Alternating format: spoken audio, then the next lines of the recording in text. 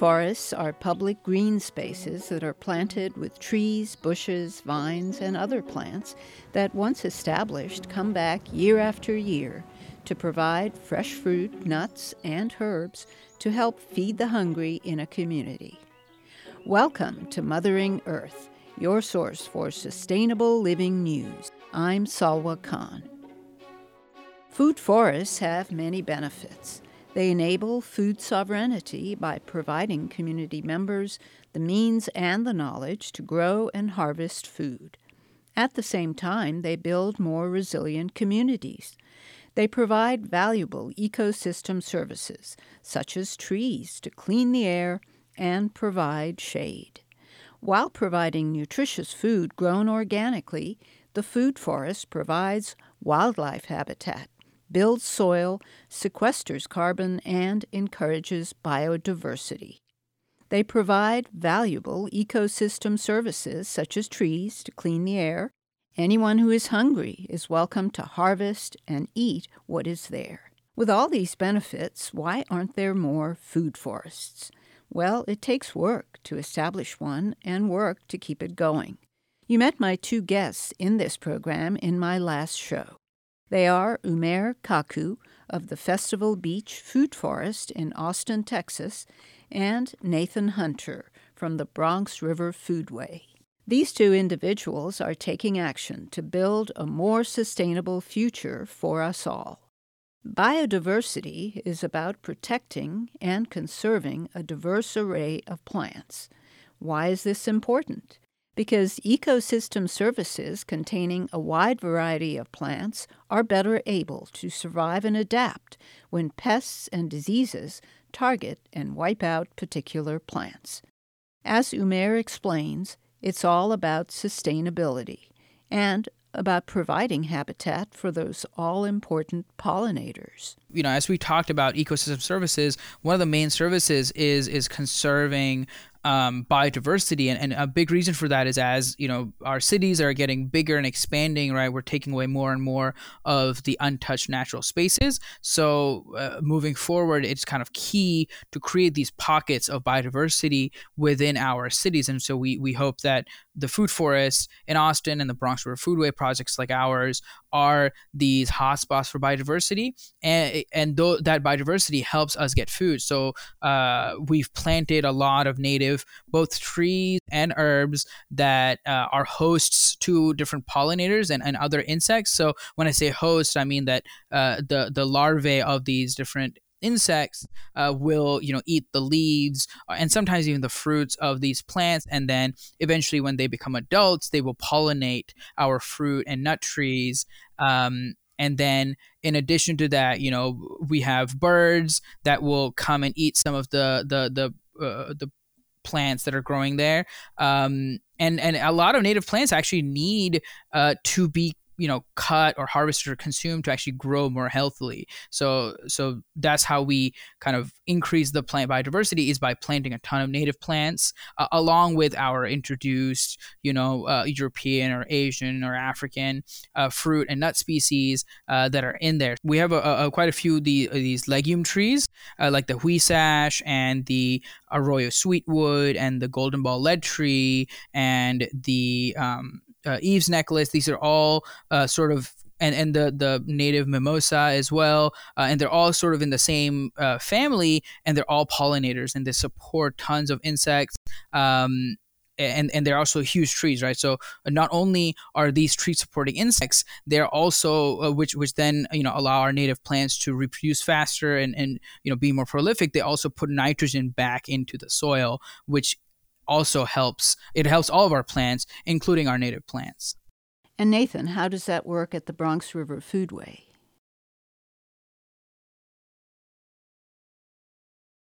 So at the Bronx River Foodway, very similar to Festival Beach Food Forest, we also focus a lot on native species.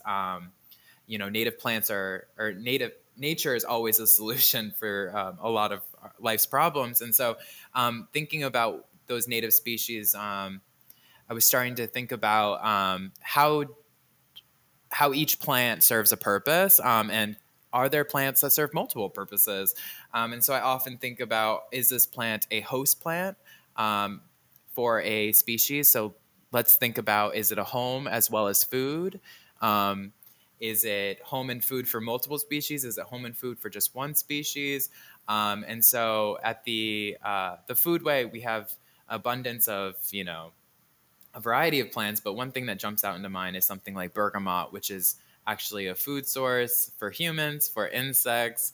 It's a habitat. Praying mantis love to live inside the hollow canes. And it's also a great plant for ground cover. So I think about like all these purposes, right? And the benefits that this plant offers.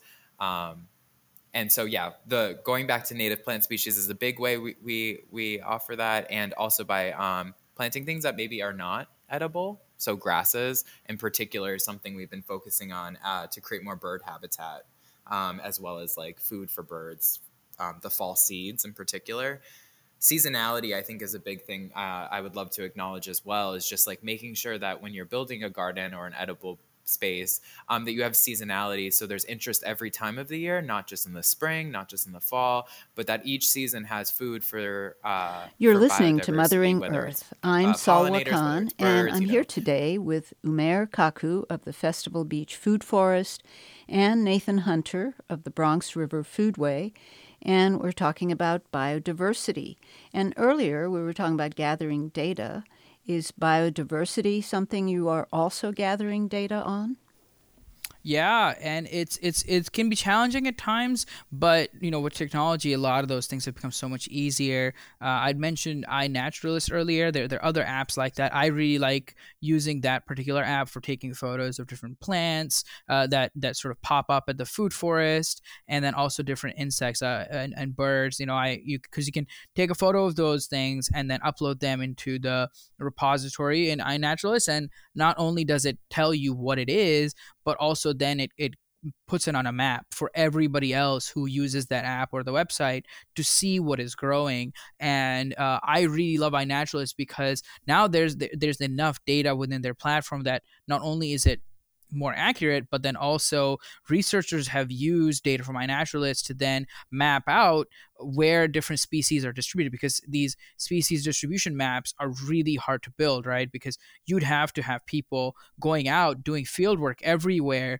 to write down and document where things are growing, whereas with something like iNaturalist, so many people have iPhones or Android phones, and with smartphones, so many people are able to take photos and put that data out there. For example, Austin is essentially the furthest south that spice bush grows, Lindera benzoin. It doesn't grow really pretty much much further south or west than Austin.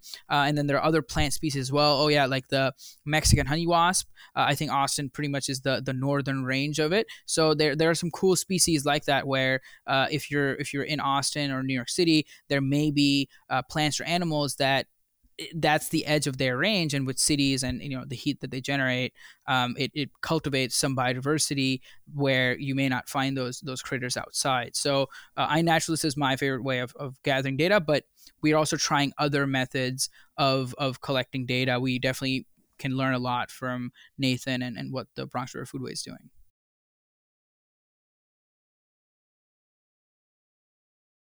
Something you were saying, Umair, that I want to just uplift was the fact that you're measuring the caliper of your trees. And I think that's a really exciting way to start thinking about how we can start to see how our trees are productive and potentially, sequestering carbon. We too love our iNaturalist app. I think that's one of the best ways we've been tracking data, specifically around these pollinators. And then I mentioned earlier the microbiometer, which is a tool that actually, sorry, it's not a tool. Oh, it's an app on your phone. And using some equipment that comes with it, a small kit, you're able to use this tool to cultivate soil and to understand the health of the soil. And so that's a metric that we're collecting, and we're able to hopefully offer some funders or to share with others just to get a context of what's happening in the soil. And I'm to curious, be a part of though, a larger, what you're saying is you're the larger inputting research data around into soil work. iNaturalist, but how do you get the data out to analyze it? With iNaturalist, they like if you are within the app on your phone, there is an explore mode where you can look up what species are found in your immediate area, but you can also type in specific species and then zoom out to see how they're distributed, in your larger region, in your state, or even in your country. So that's the easiest way to access that data, but on their website, iNaturalist does have an API, an application programming interface that allows you, like, I can actually, download the data directly, or I can write code to call to iNaturalist's API and then get that data for any sort of analysis that I want to do. So one of my friends and I were briefly looking at monarch migrations and then correlating that with milkweed sightings across the U.S. We didn't finish the project, but we drew data out of iNaturalist to analyze, and it's actually they've got a really good repository. They're quite organized. So you do have to have some technical skills. Yeah, to download the data. Yeah, you might need some technical skills to download data, but if you want to just explore, what's in your area, the app has that explore feature where you can zoom out and click on little what are those things called? Pins on a map.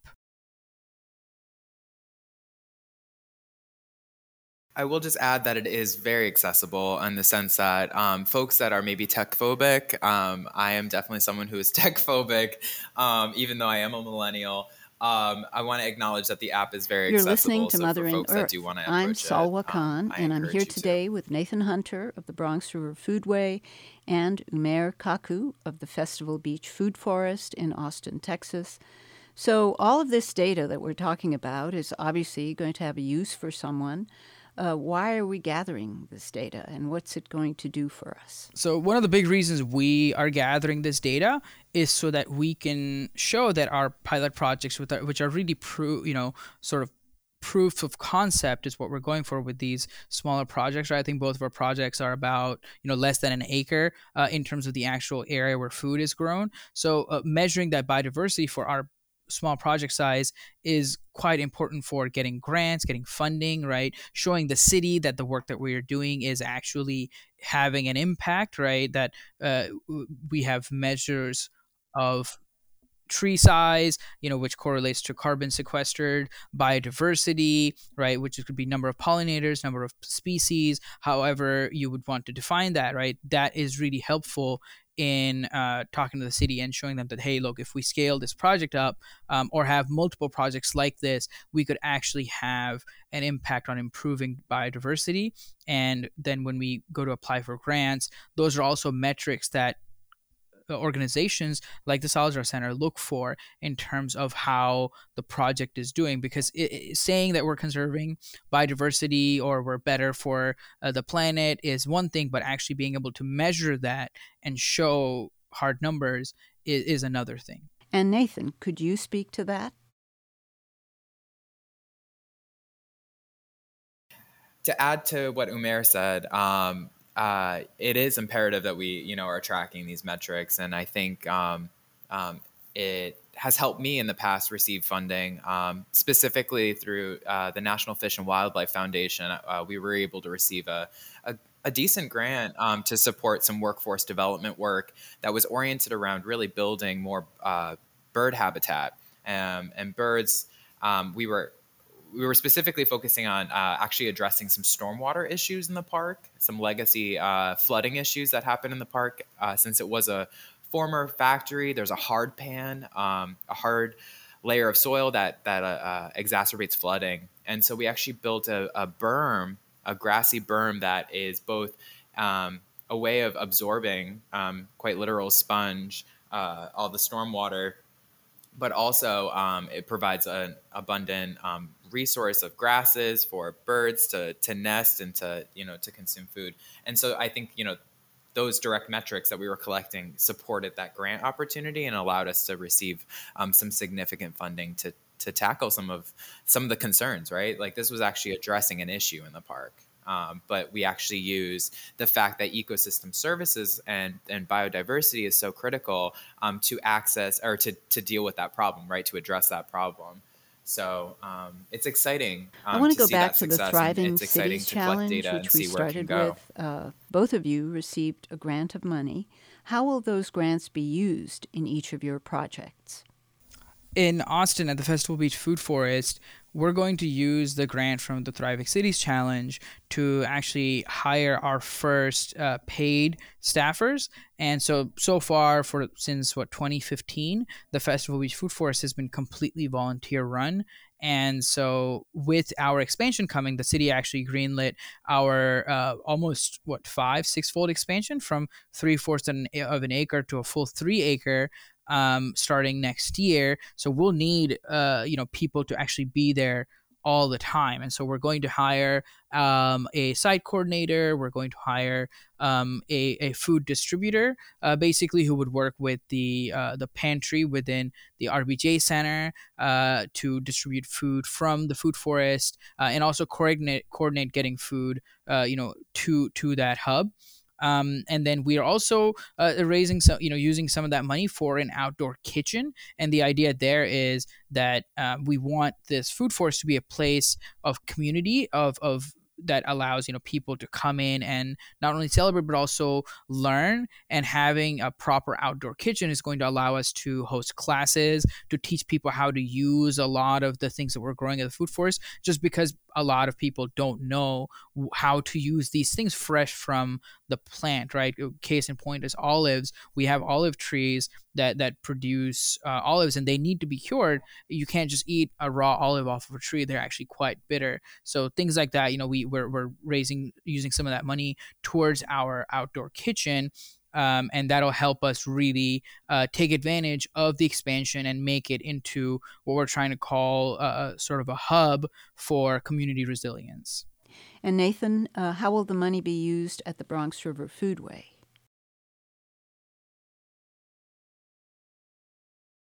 Yes, so our partners at Youth Ministries for Peace and Justice, Siddhartha and David, who are at the helm of this opportunity and really connected me to this work, this collaboration, are interested in hiring borough organizers to really support this NYC CAPS, NICE CAPS, the idea of supporting community activations of public spaces across the city, and to bolster the case study that is the Bronx River Foodway.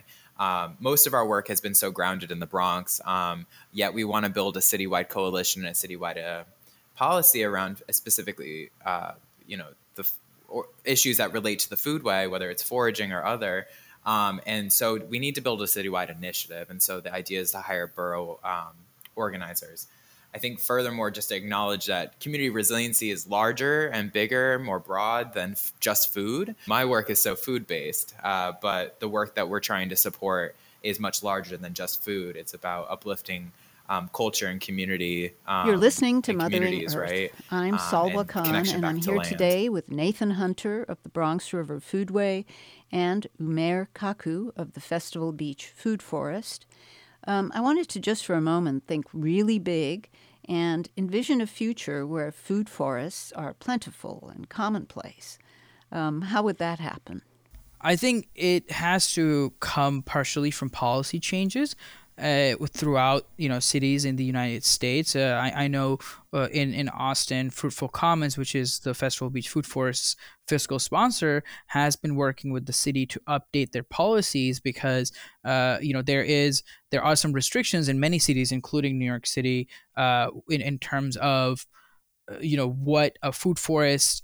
Where a food forest can be, because there is no fencing and there's food growing, right? So there are concerns with littering and waste and things like that. So we have to work with the people making policies to make it easier and maybe even incentivize people to create food forests like ours all over the city. And I think so that's part of it. And then the second part is communities actually taking charge of green spaces in their area, or even not green spaces, but spaces that are underutilized, and sort of turning them green, right? So taking the initiative and taking care and taking leadership in asking within their community to create these sorts of food forests. Nathan, could you address that? What Umair said is imperative, addressing policy as well as uplifting the work that communities are doing on the ground. I think acknowledging our past histories as a nation, as much as the local policy and histories is important. Understanding that we are standing on stolen land and that there has been a long disconnecting of communities with land, whether it be food or just even access to interact with that land for spiritual or cultural practices, as well as just survival. I think our work is definitely the largest barrier are policies right now. So I think a deeper examination of foraging policies on public land and public spaces is something that would be exciting to see. I think there are some deep concerns around liability that need to be addressed, and around education. Just if we build these resources, we need to make sure that we're being intentional about how it's done, so that some of the real concerns around over consumption of plants or the disappearance of plants that have been conserved are addressed.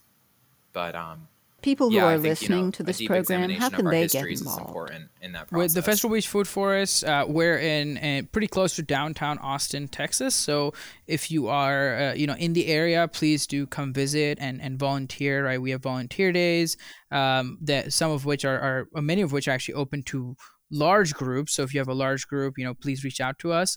We have a website, festivalbeach.org, that is brand new and it's really cool. So check out our website. We list our events there. And then also donate, right? If you're not in the area, but you would like to support projects like ours, please do donate. You can go to festivalbeach.org. We have a donate link there. We've got some big, expansions coming starting next year. So we could definitely use all the support we can get. And then follow us on, social media. We're on Instagram, we're on Facebook. That's where we're most active. So those things are also on our website. Please do find us. And if you're not in Austin, but you would like to visit Austin, next time you're here, come check out the Food Forest, right? It's COVID safe. It's a public park outside. You can walk around, you can walk your dog, you can pet other people's dogs, and, you can try some fruits, maybe some herbs. Things aren't quite labeled, but yeah, definitely do go and check it out. We have events there all the time. Nathan, how about you? I encourage you to visit bronxriver.org/foodway to learn more about the Bronx River Foodway. Bronx River Alliance is the organization I work for and helps care for this space collectively, along with partners at Youth Ministries for Peace and Justice at ympj.org. You can find most of the things that I post regarding the Foodway, or collectively that we post from the Foodway, by following us on Instagram at Bronx_River. And I encourage you, likewise, to also come out. If you find yourself in New York City, come to the South Bronx and find us at Concrete Plant Park, the Bronx River Foodway. And we have regular programming during the growing season. The park is unfortunately closed this winter for some capital improvements, and will reopen in March. So that's just one thing to note, but we welcome you to come on out. And a self-sustaining food forest, which is the goal, is a truly remarkable thing. Food forests use principles of permaculture to create ecosystems that, once established, need very little help from people. Yet they continue to provide food, shade, a home for birds and other wildlife, and important ecosystem services such as cleaner air, better soil, and plants for pollinators. I hope they can become more commonplace in cities everywhere. They provide so many benefits. I can totally imagine a future of cities all over the world where, they're green and, there are pockets of food forests spread out everywhere, rather than there being like a one central park that, unless you live next to it, is pretty hard to get to. Agree. Let's manifest more neighborhood food forests, right? Every neighborhood should have a food forest. Remember, you don't have to live in the country or suburbs. You can be in the middle of a big or small city, or anywhere in between. A food forest doesn't require multiple acres of land. It can be small, for example, 1/8 of an acre, or it can contain 100 acres. It just depends on how much land you can find for your food forest project. I did a little bit of research on the internet and found there may be 70 or more such projects in the United States. And there's a project in the United Kingdom planting food forests all over England. I'd like to thank my guests, Umair Kaku of the Festival Beach Food Forest in Austin, Texas, and Nathan Hunter of the Bronx River Foodway in the Bronx, New York. And if you've enjoyed meeting Umair and Nathan, two people who are in fact taking action to combat climate change, please tell people you know about this podcast, and thanks so much for listening. Until next time, this is Salwa Khan signing off for Mothering Earth, your source for sustainable living news.